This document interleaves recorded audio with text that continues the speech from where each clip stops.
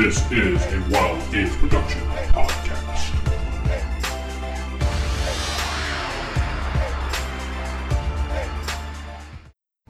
It's the Crusader Podcast, 5th anniversary episode.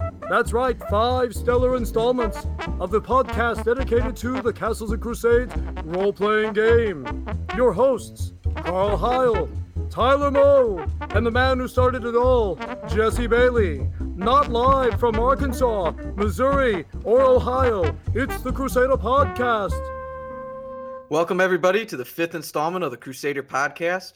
It's our 5th anniversary. Our 5th anniversary. And we got a topic that I'm really excited to talk about tonight.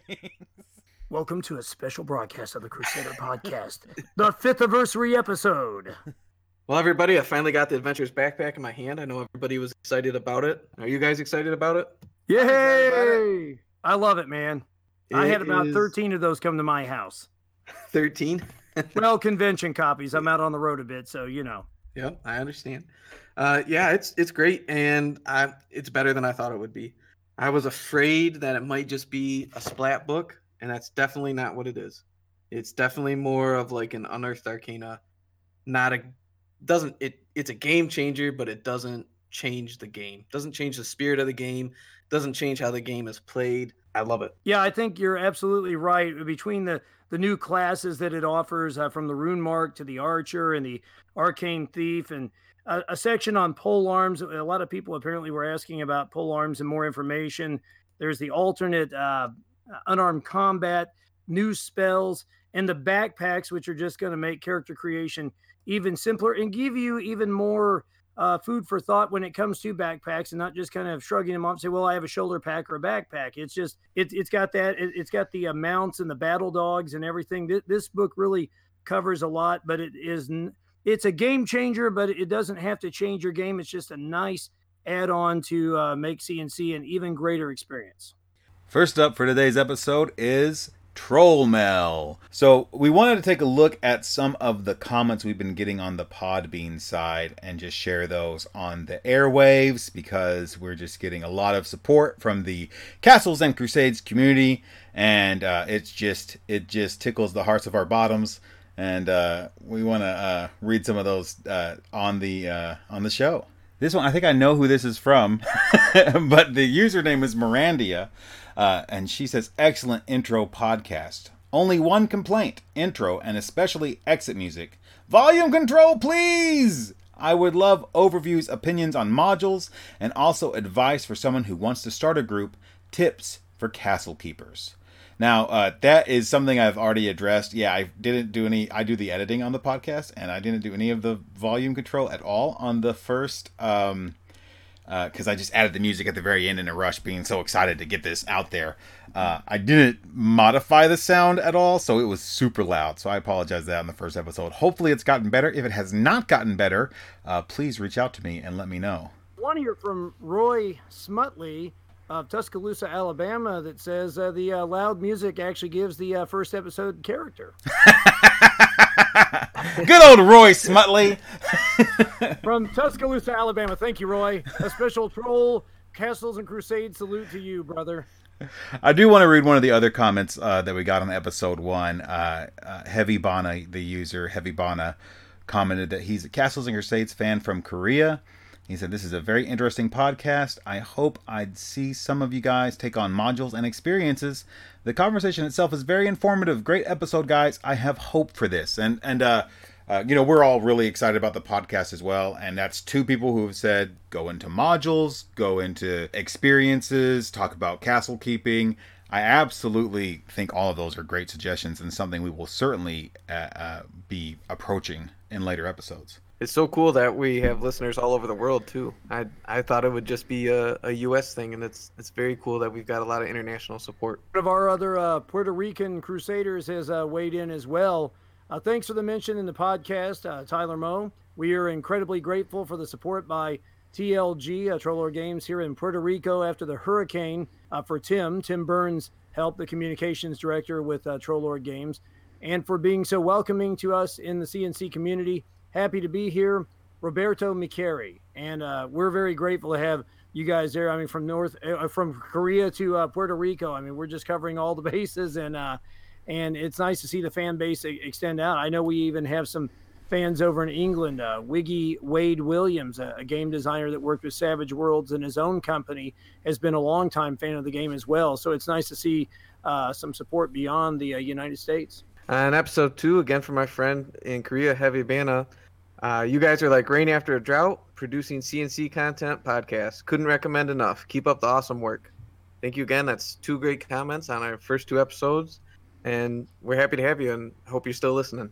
Yeah, we really do appreciate all the support we've received, and we want to keep producing this content for you, and hopefully you will keep enjoying it. Yeah, I was telling the guys we've got all this great support, all these happy comments, and not a single hater yet. And I know there's got to be a hater out there lurking, but... So if you hate us, thank you for email us and let us know. Yes, we'll do a hate mail episode. All right, I've got a couple other real great ones here. We did get a 5-star review on iTunes, which is a big deal. From Scott GEG, he says, "Thank you all so much for doing this podcast. I've looked for years for a CNC podcast, and besides episodes here and there on other shows, I've never seen one. It's about time the system and the Siege engine gets the due it deserves for changing the hobby the way it has and influencing not only the OSR, but the one big game on its 5th edition. Thank you for going out of your day to give us a 5-star review on iTunes. Really means a lot to us." The other email I have here is from Matt Golden himself, one of the co-creators of Castles and Crusades. Elusive Matt Golden. He says, "Hey guys, just discovered the podcast. I love it. Great job. Best, Mac." So that means a lot to hear from one of the co-creators. Thanks so much for listening. We're looking forward to the possibility of bringing him to the Crusader podcast and getting his insight as one of the 2 primary co-creators of Castles and Crusades. Okay, now we're going to go into News from the Bogs, where we talk about news in the role-playing games and Castles and Crusades. There's not a lot of Castles and Crusades, Troll Games news currently to bring up, but I do want to mention something that Stephen Chenault shared. A friend of his, Geek Preacher, has worked on a documentary about fantasy authors J.R.R. Tolkien, C.S. Lewis, and George MacDonald, which just caught my interest immediately because I'm a huge George MacDonald fan. I love Tolkien as well, but you hear tons of stuff about Tolkien. You know, when someone mentions George MacDonald, man, my ears perked right up because George MacDonald was a huge influence on both J.R.R. Tolkien and C.S. Lewis and countless other fantasy authors, I'm sure. So that's just been really interesting. I've watched parts of it. I have not gotten all the way through it yet because I have only little windows of opportunity to watch stuff for myself. Mostly it's children's cartoons that are on in my house, but so far it's just been fantastic. That's great that he's getting some spotlight because, a lot of times people have heard the Tolkien and Lewis stories. I had even interviewed in talk radio years ago a guy with Tyndale Publishing that had put out Finding God in the Lord of the Rings, but it also talked a lot about the relationship between Lewis and Tolkien as well. And so that's all well documented, but for this to be going on, I think is a great thing. And kudos to Derek White, the Geek Preacher, and those guys for doing it. And the name of that film is called The Fantasy Makers, Tolkien, Lewis, and MacDonald. It's on Amazon Prime. If you have a Prime membership, you can watch it, or you can purchase it as a DVD. And it's just been fantastic to watch so far. I hope to finish it soon. All right, so now it's time to talk about On the Front Lines, where we discuss what we've been doing in gaming recently. As for me, I've been playing in Mutant Crawl Classics games at my friendly local gaming store and also running a Castles and Crusades game there. Everybody's having a great time with that. Just leveled up to level 2, so everybody's a little bit tougher, which they need because they've been getting their butts kicked recently. So yeah, I'm excited to see where it goes. Thing in my game, not a TPK, but I have plenty of unconscious players, including my character and everybody else. Is too long a story from the Shadows of Halfling Hall and a little side trek with the kobolds. Hoping to get that going again here in another week or two. There have been a lot of conventions recently, so we'll see how that pans out. And most of my games have been at conventions, including most recently Archon in Collinsville, Illinois. It was the 42nd year for Archon, which I think started out in St. Louis initially. and just a hop, skip, and a jump. Illinois on the other side there. Great convention once again. We had a good time. We saw a lot of familiar faces and some new players as well. A couple from Iowa definitely came in, and some others, and played in some of Andy Schwartz games. Andy, of course, one of the R2D2 builders of St. Louis, and it's one of our longtime CNC supporters, and CK for us that comes in from time to time. And he ran his Tomb of Dugamus, the Great Part 1 and 2, and he has all these great 3D terrains, that he uses dungeon pieces and whatnot made from dental molds. And they played in some games. I actually joined them for one of those sessions. And then I ran my Victorious game, of course, Victorious from Troll Lord Games, the Victorian Supers game, very similar to Castles and Crusades. And we hope maybe feature that down the road at some point with Mike Stewart, perhaps. But yeah, I had a good session with about 4 players, and they really enjoyed the setting itself, and of course the ease of the Siege engine. Even with those superpowers thrown in, it was quite a good time. In the Nights Before Christmas, which was kind of an adventure in which a group called the Minutemen in New York City presumably has been wiped out, and your group comes in to save the day, taking on the evil forces of Baba Yaga. And that's a long story in itself, but a great time at Archon. And we look forward to it each and every year. And it was nice to get the Adventurer's Backpack and the Hollowed Oracle, as well as some of our core product, into the hands of players new and old. And I was at Northeast Arkansas Game Fest, which is actually a charity event that is run by my brother and 2 of my sisters. It was just fantastic fun, and I ran a classic module, Keep on the Borderlands, for 14 hours. I had hosted a table where people were allowed to jump in and jump out. I had roughly 12 to 13 people throughout the day. At the most at one time was probably about 9, and just went through the module very methodically, and paced it to where I could get to a big finish at the end. And by the end of it, they were in the Temple of Chaos, trying to stop the evil cultists from taking over the keep. And it was really satisfying game, and we had a lot of fun. All right, everybody, let's go into the prime topic. Today, it's the Adventurer's Backpack. Super excited to talk about it. Well, what are your initial thoughts about it? Well, I think there's 2 ways a class-based system can go. Well, I'll say this. There are 3 ways a class-based system can go. They can either have very few, very broad classes, or they can have classes and a whole bunch of skills to tick on the box and select and finagle and move around.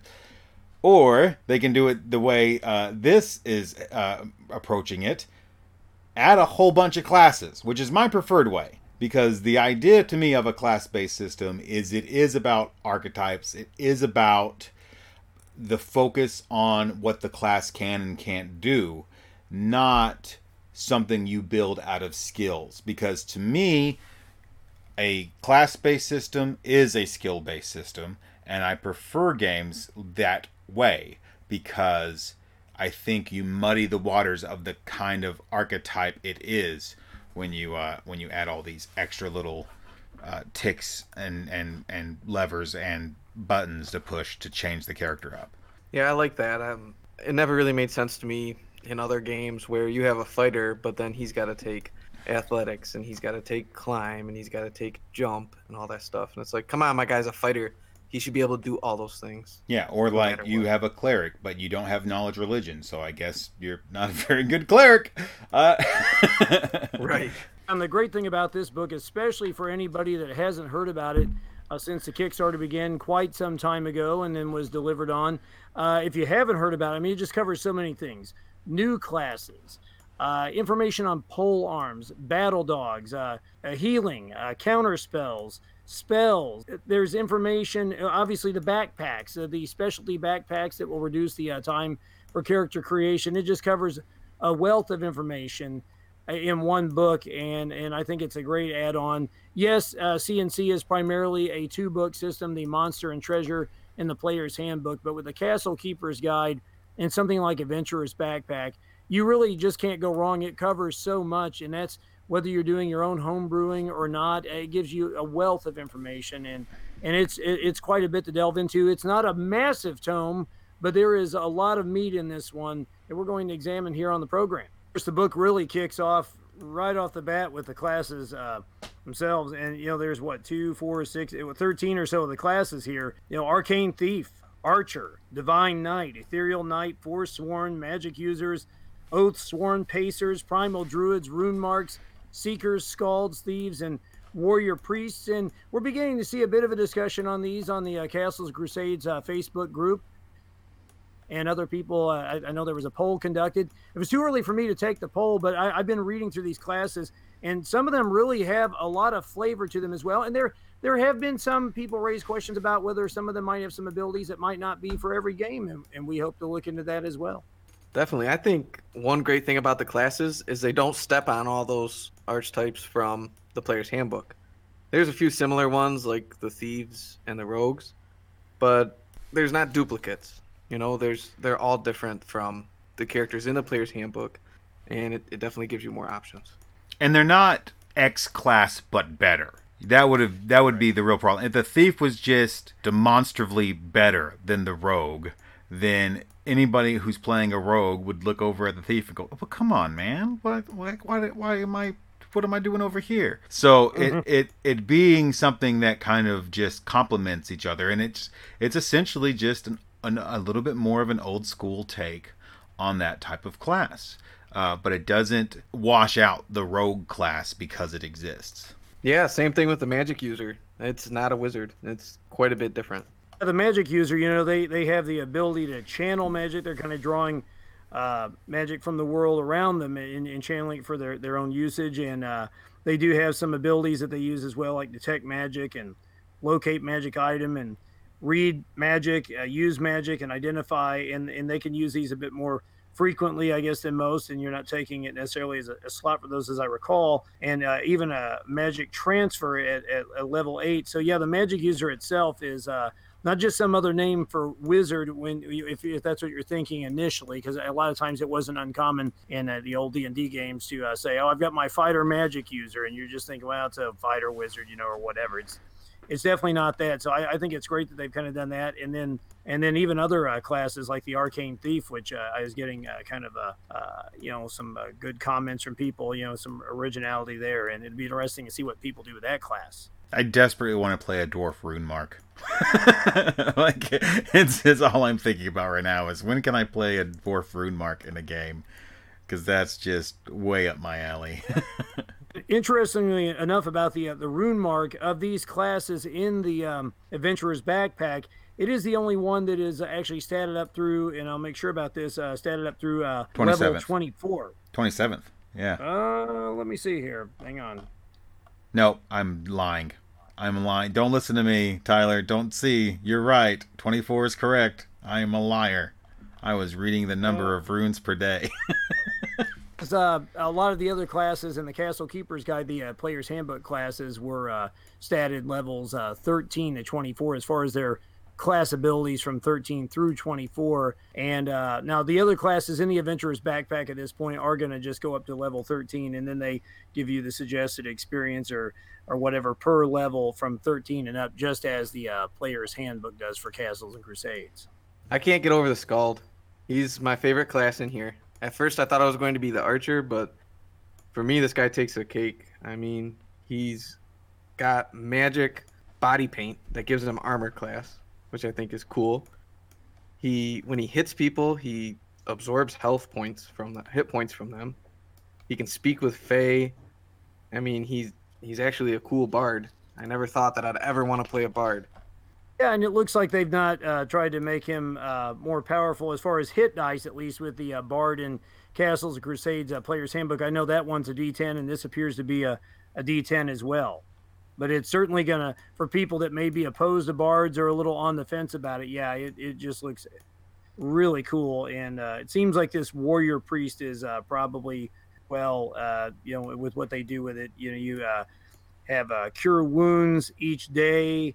I think the starting equipment, you start with at least chainmail of choice, and you get 2 weapons of choice, no matter the cost, and a war horn as well. So there are all these really cool things, and then holy symbols.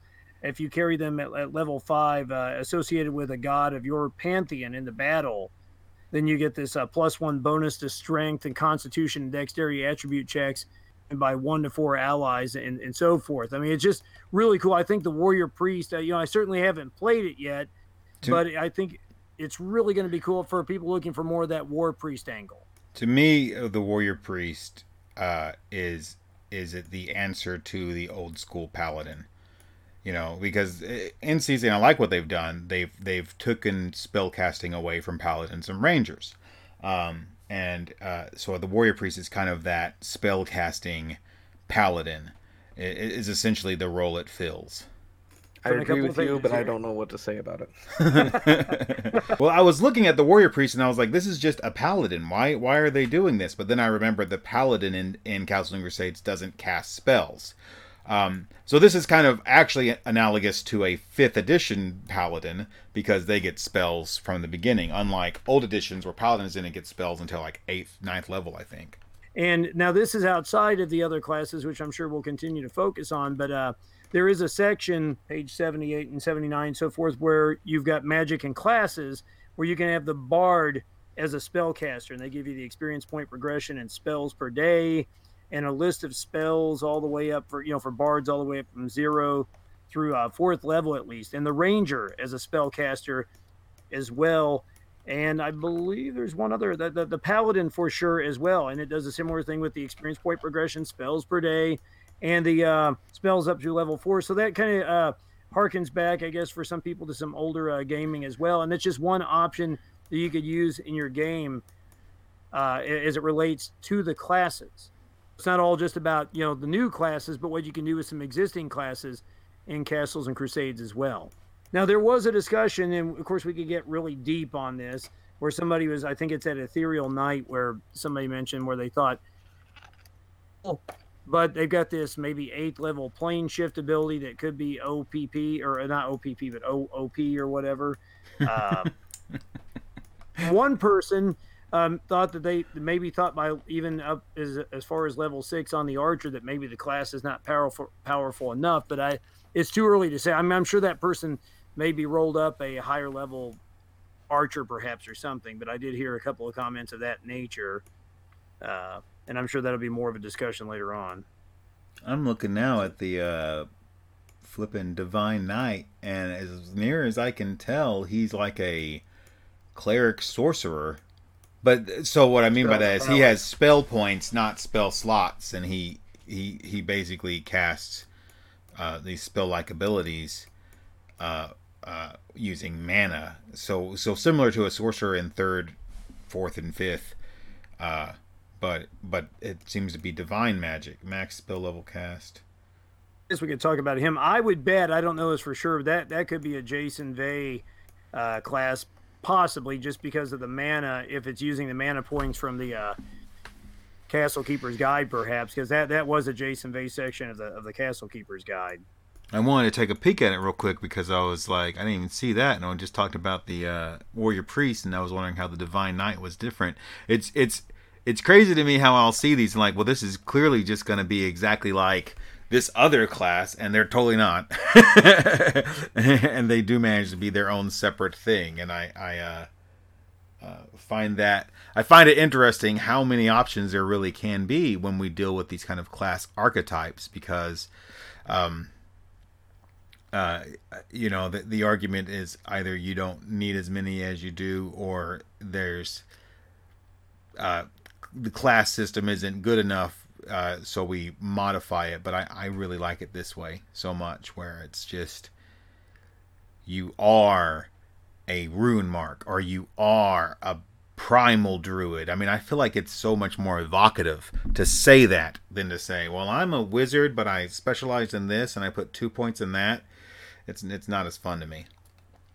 And then with some of these, because I have seen a few discussions here and there about maybe whether it was the Ethereal Knight that maybe has a plane shift ability that they thought, and maybe that comes in at level 8 for the Ethereal Knight, where, that could really be quite a big boon in game, or what is the guy just going to, zap himself out of there into some other, area and then come back or whatever. And in time will tell on these as people play these classes and whatnot. But some of them may not be for all occasions. Much like in any game or with Castles and Crusades, for example, the knight may not always be something you might use in certain campaigns, or maybe a druid, if you're in a city campaign, is not going to be the class to use. I guess they could all, some of the classes could be like that. So that some of these might require a more detailed look or the hand of a castle keeper to say, okay, we're going to do this, but, or, maybe they will tweak or whatever. It's hard to say, but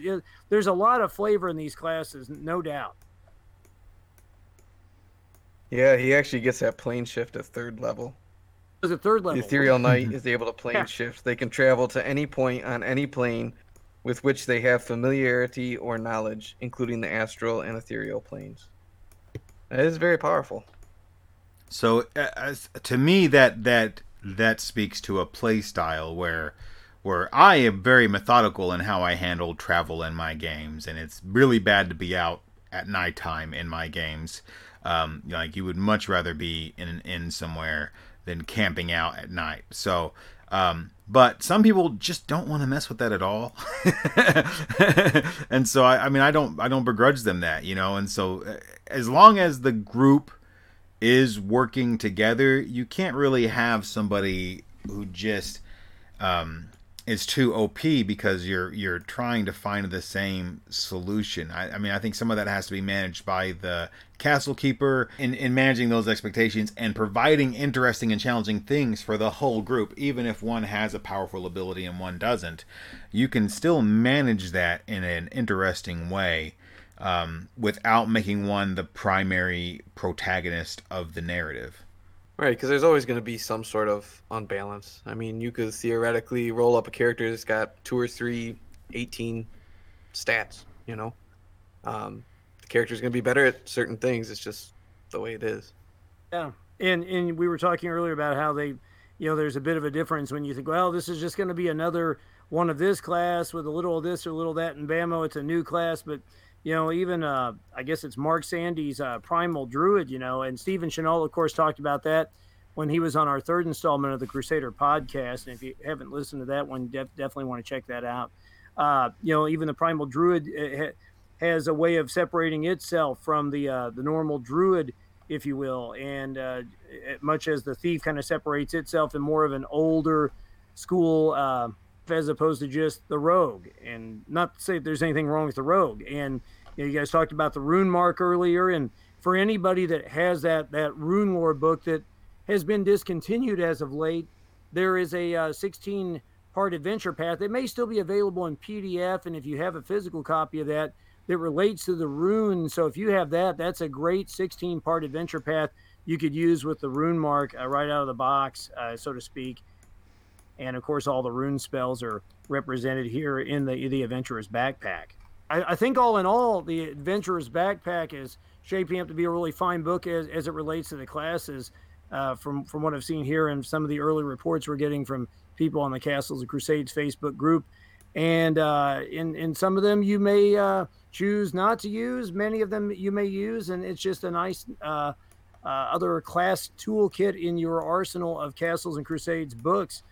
And with that, I guess we could move into the backpack section, hence the name Adventurer's Backpack. And for me, this was going to be one of the big things from the book as well, just to simplify character creation with these backpacks and to get people thinking more about what items they might actually purchase. Some people kind of shrug it off.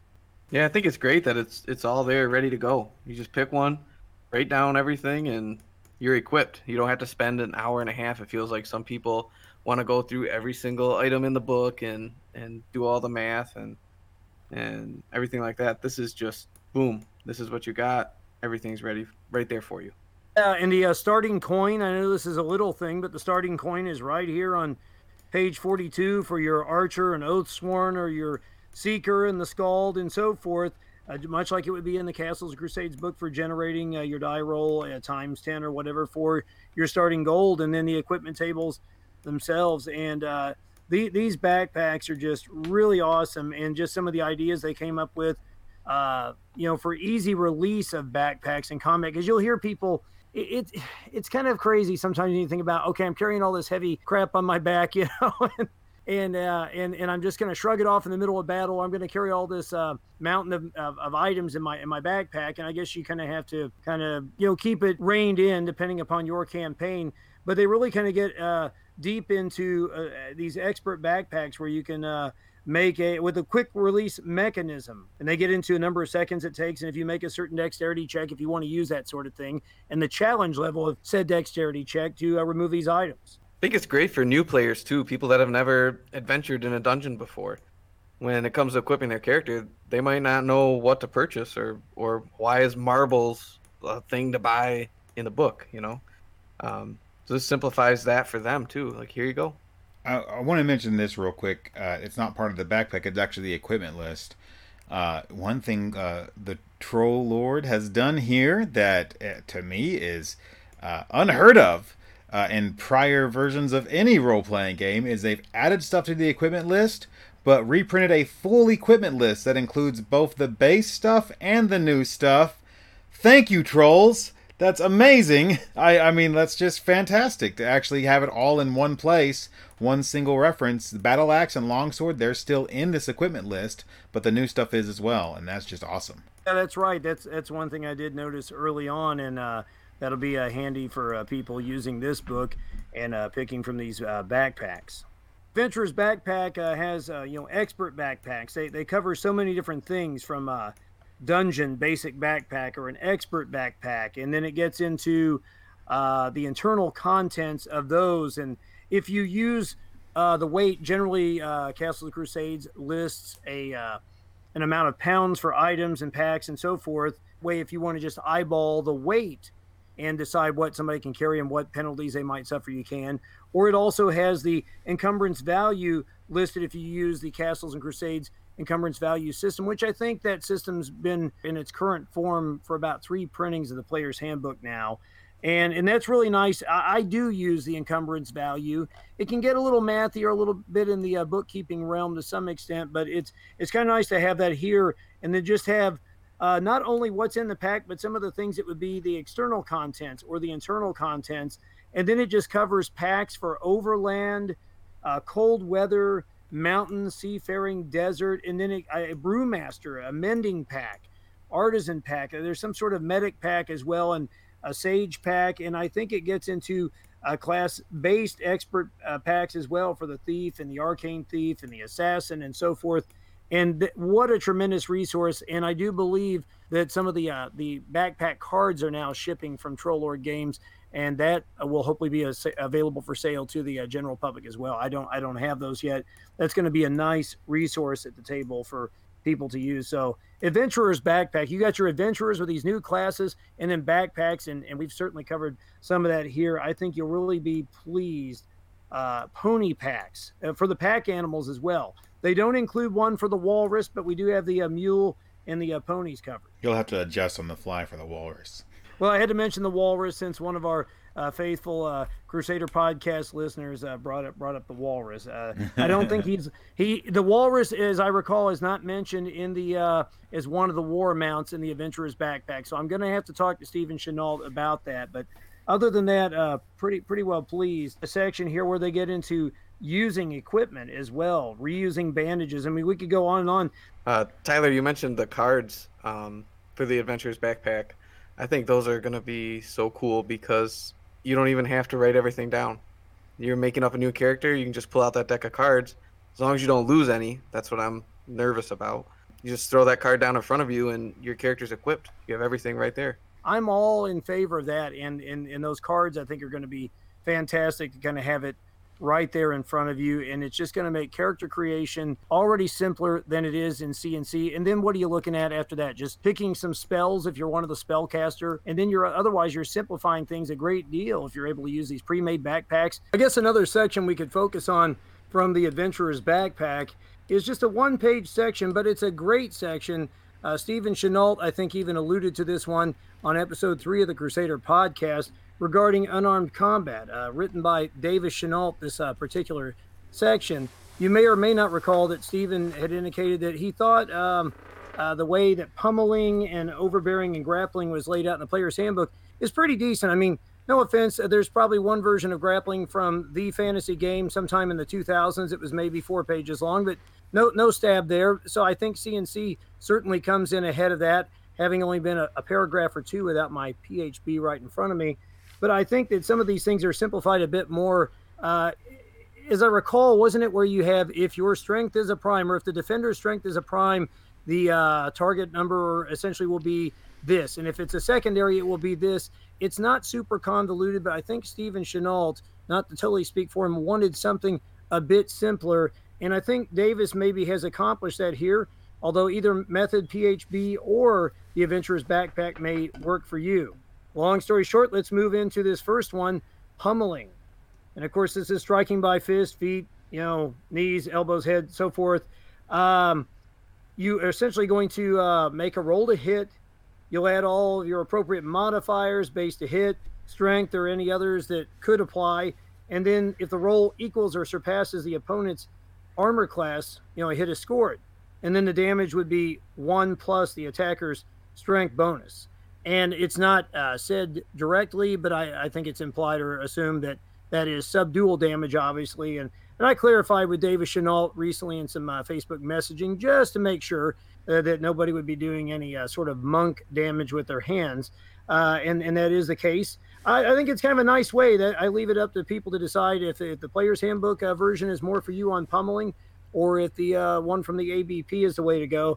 They also have it here for those of you that use critical hits from the Castle Keeper's Guide. If you use those, they have a pummeling critical hit table, kind of numbered 1 through 5, where you might on a number 1 break opponent's nose, +2 damage, or anything 4, which was the groin punch. Opponent must make a Constitution save or double over for 1 round. It reminds me of being 13 and a half years old again when we played the TSR Indiana Jones game, and they had all the silhouettes, those black and white drawings of Indiana Jones and Wuhan and Sala and Marion and all of them, and they never had the groin location, so we always added it to the game as we played that evening. But neither here nor there. I'm sure you needed to know that. But yeah, they covered all here with that pummeling critical hit table if you do use those. And there, of course, is a section here, or a passage about if a critical fumble occurs, you suffer 1 point of damage from bruised knuckles. So that's kind of nice, and I think it simplifies it even more versus the PHB.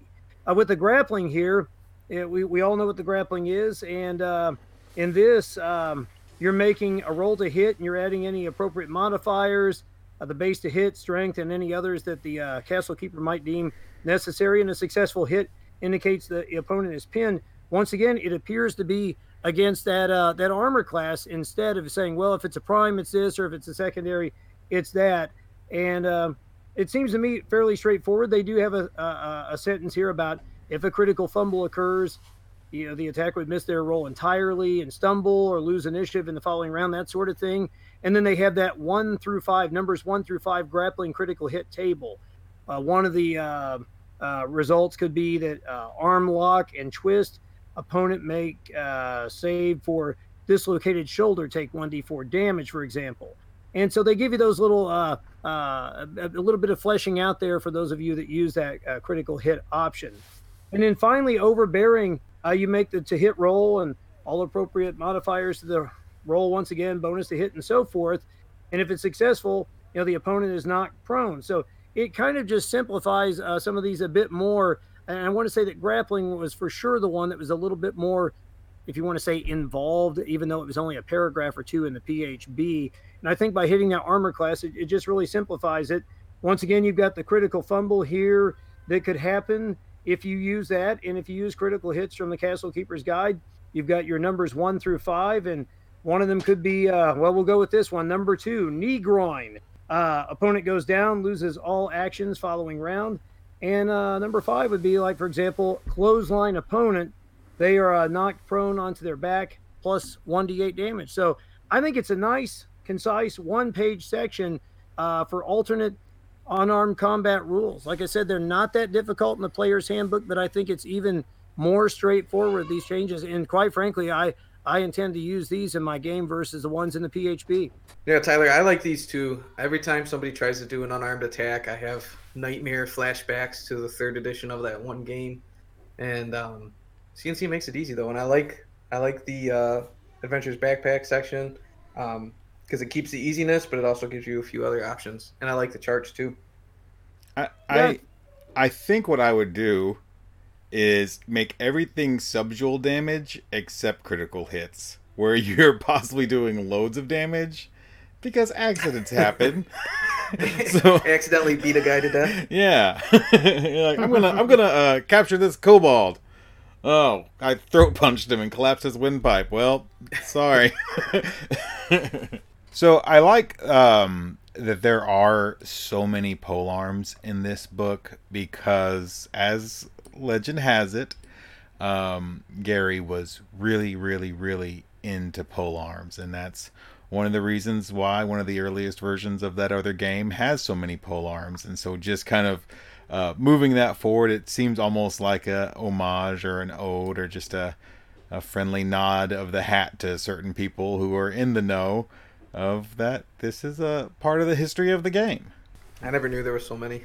Saw the list in first edition, but yeah, I mean, I always thought it was just a stick with an axe on it, and that was good enough. Like, it was a halberd or that one that starts with a B that I can never pronounce. A couple of Scottish polearms that you can use in your aired game because there's a Scotland there.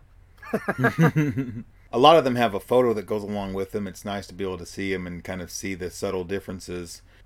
Yeah, man, just looking at these is almost like a trip down memory lane because I remember all of these being in the older version of the fantasy game.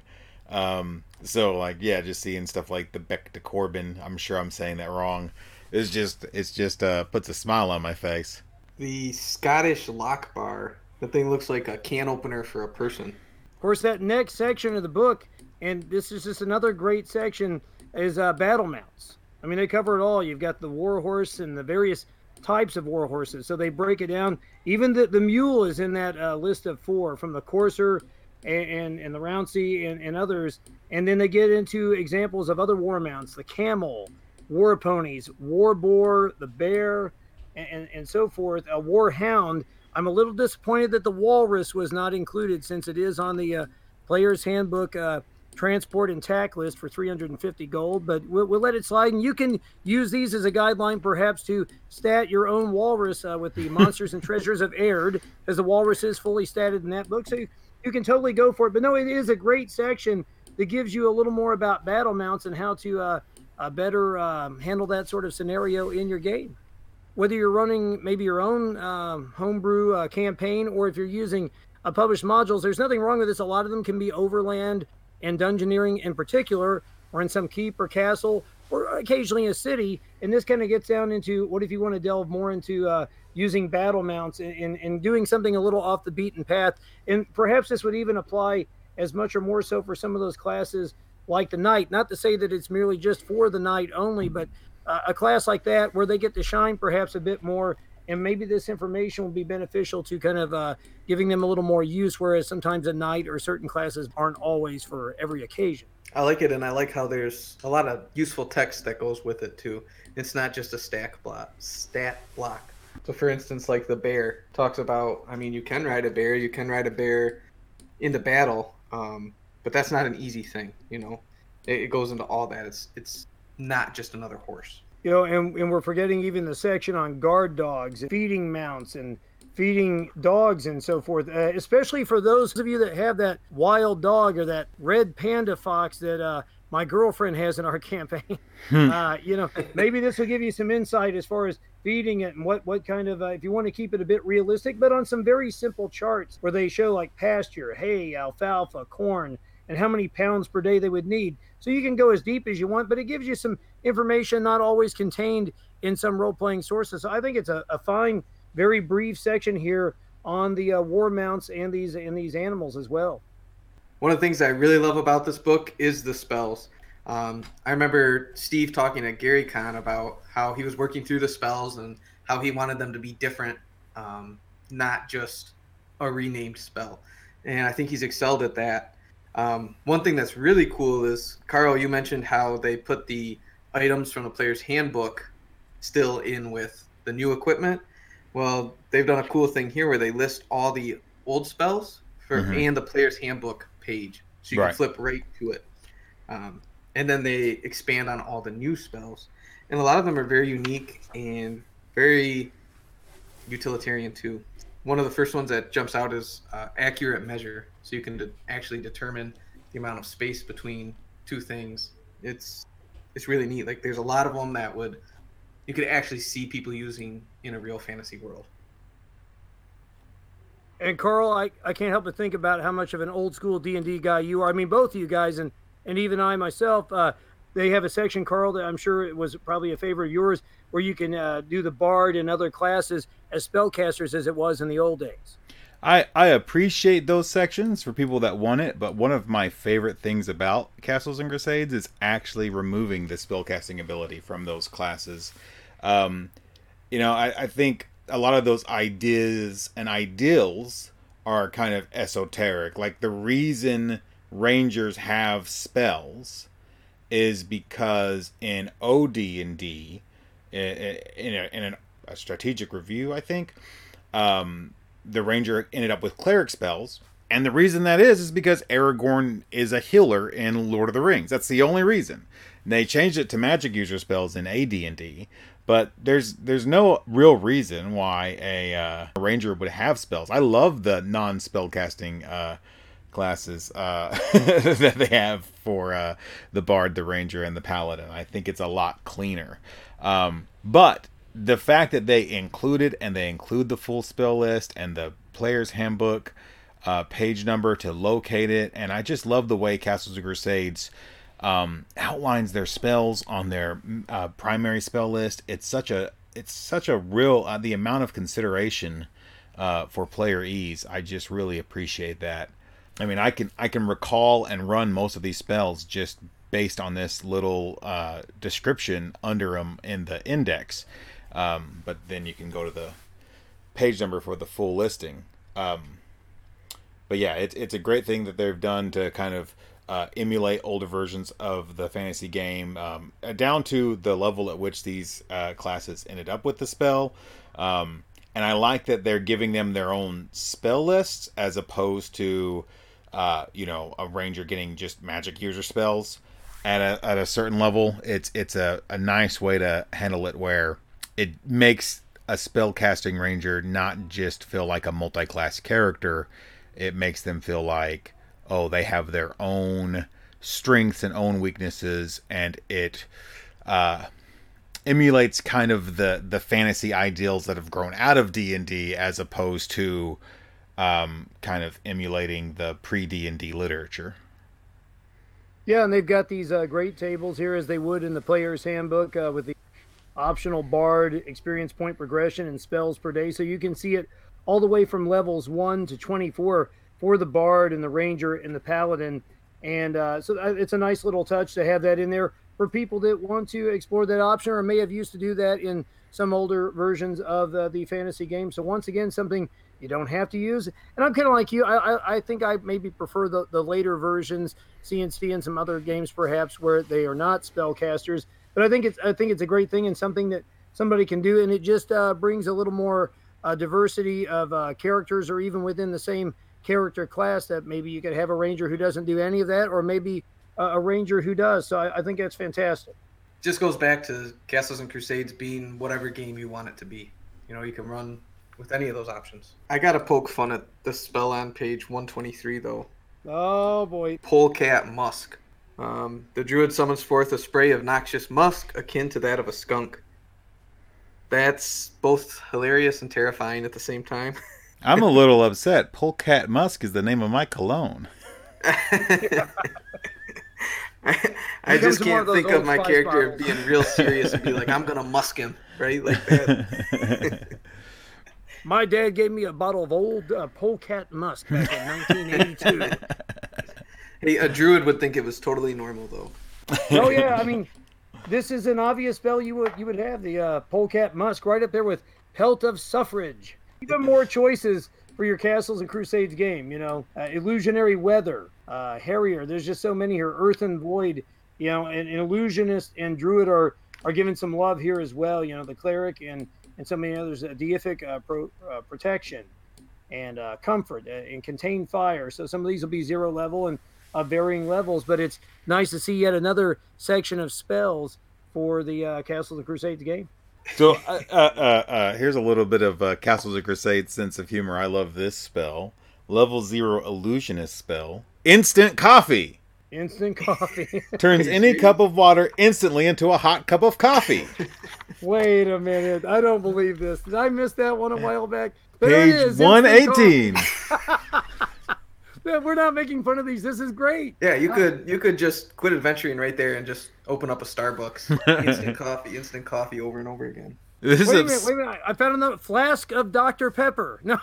If you know the Troll Lords, that is especially Stephen Chenault's drink of choice. In a can only. Joking aside, though, there are a lot of really great ones in here. Flight of the Fae. Hold on. Oh, you got another one? No. Instant coffee is one of the great ones.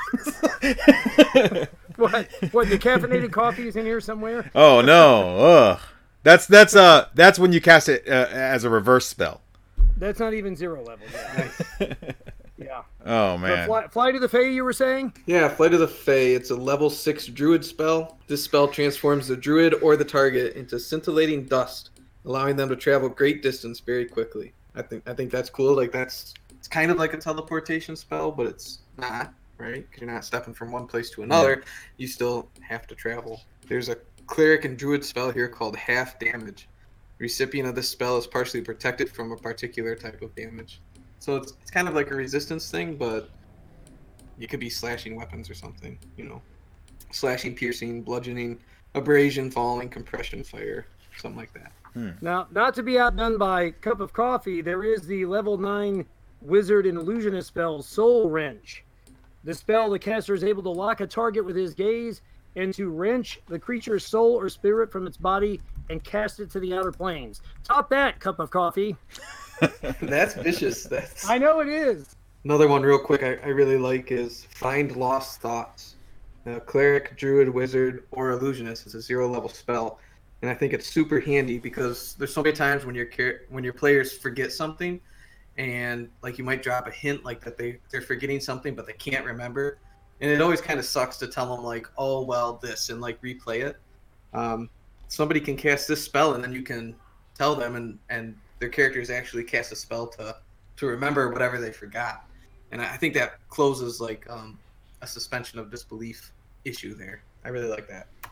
And if you're listening to us, you found all sorts of lost thoughts. Yeah.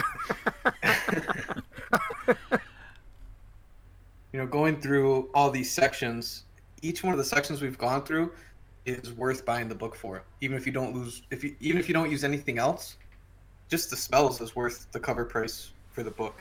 Yeah, and not to mention the classes, the pre-made backpacks, which are turning out to be a hit with a lot of people. And of course, with Magic comes magic items. And there certainly are some here in this book as well. And a new approach to magic items where you may have charges or breakage that can occur as well. And also the wearing down of some of these magic items. And there are quite a few different new magic items here, like the Bee Sting Dart or Constricting Whip, Sundering Mace, just among a few, some armor, Helm of the Bull, Marvelous Shield, among others, and a table of miscellaneous magic, which there are several items there, Vestment of Miracles and Serpent Gloves and Melody's Decoration and so forth. One of the magic items that is cool to me is it's called Box of Caltrops, which doesn't sound magical, but it's a pretty large, hefty box with 100 caltrops in it. But when you upend this box and dump it out, it magically spreads out in the most efficient way. So they're essentially just +1 caltrops, but I like the imagery of that. Just the idea of dumping out the box and they just like fall perfectly where they need to be. And then you wave your hand and you collect them back in the box. They just fly back in there. It's just kind of a neat way to handle something that is a mundane item for the most part, but just gives it some kind of cool effects. And of course, I mentioned the Bee Sting Dart earlier, and it's a magic dart. It's activated when used, once again, in this case by a rogue or an assassin. Has a +3 bonus to hit. Can require a Constitution check at -3. And if failed, the victim takes double damage from the attack. And it's just some of what it does. It gets into deeper section on an unhealed wound subtracts 1 to 2 points from the victim until the wound is healed. And even removing the dart can cause 2 to 4 points of damage as well. So some of these really have a little bit of meat to them, but it's not so overwhelming that you're reading 10 paragraphs about the bee sting dart or the box of caltrops. Some are a couple of paragraphs here and just breathe some new life with some new magic items for Castles and Crusades. I think the Marvelous Shield might be my favorite one. Your guy has a shield, and when the shield gets hit, it produces 1d4 gold pieces. I think it's cool, and I mean, I can imagine like a goblin or something hitting your shield, and gold just falls out of it. That's got to be a shocking thing.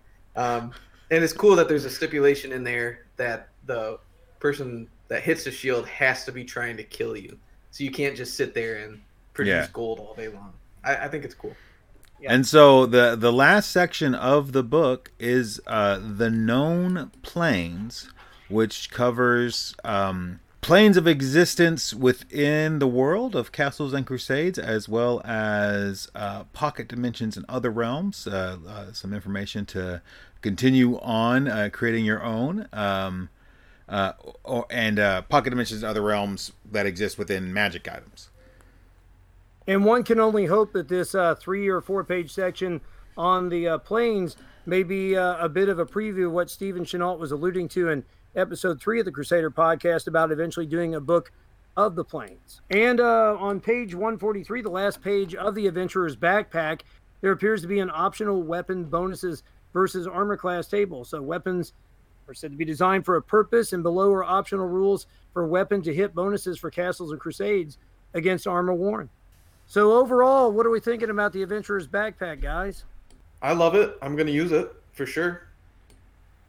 I think there's plenty of good use here. Because some of us have only had this book for maybe 2 months, and I've been on the convention circuit a bit and running games and naturally work going on and everything else. But it's been nice to kind of delve into this book a bit more, just as when you first got the Castle Keeper's Guide, and that's an even heftier tome, and you're trying to take it all in. And this is another one of those books that you're going to just see a little bit here and a little bit there, especially maybe people are looking at those classes or the backpacks at first. And then when you dig deeper, you're finding even more things of use for your Castles and Crusades game. If I may say so, I think they knock it out of the park with this one, and time will tell, how all the spells will work out and all of these other options for your Castles and Crusades game. I love the callbacks to old school. I love the classes that emulate those, for people who want to emulate those. I love the new classes. I'm a little bit surprised with myself how much I want to play an archer or a rune mark, but I do. I'm usually a dwarf fighter. I play pretty simple characters, but man, I want to try one of these new ones now. Well, we did take time to at least make the archer and get to try that out a little bit in one of my demo games at GameholeCon. Thanks, everybody, for joining us for our 5th installment of the Crusader podcast. We got a lot more to come. We got some exciting things in the works, and we can't wait to get it out there for you. Some games may change, but the Castles and Crusades siege engine remains the same.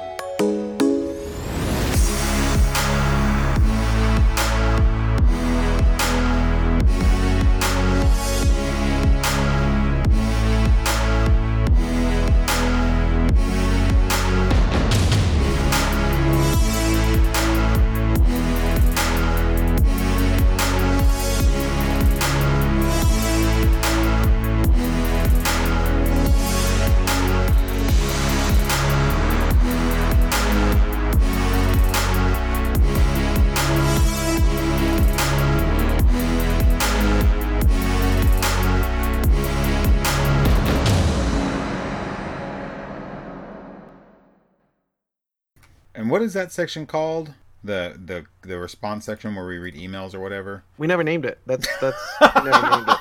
Because we couldn't come up. Remember, we couldn't come up with a good name. Jeez. Yeah, what is a good name? Troll Mail.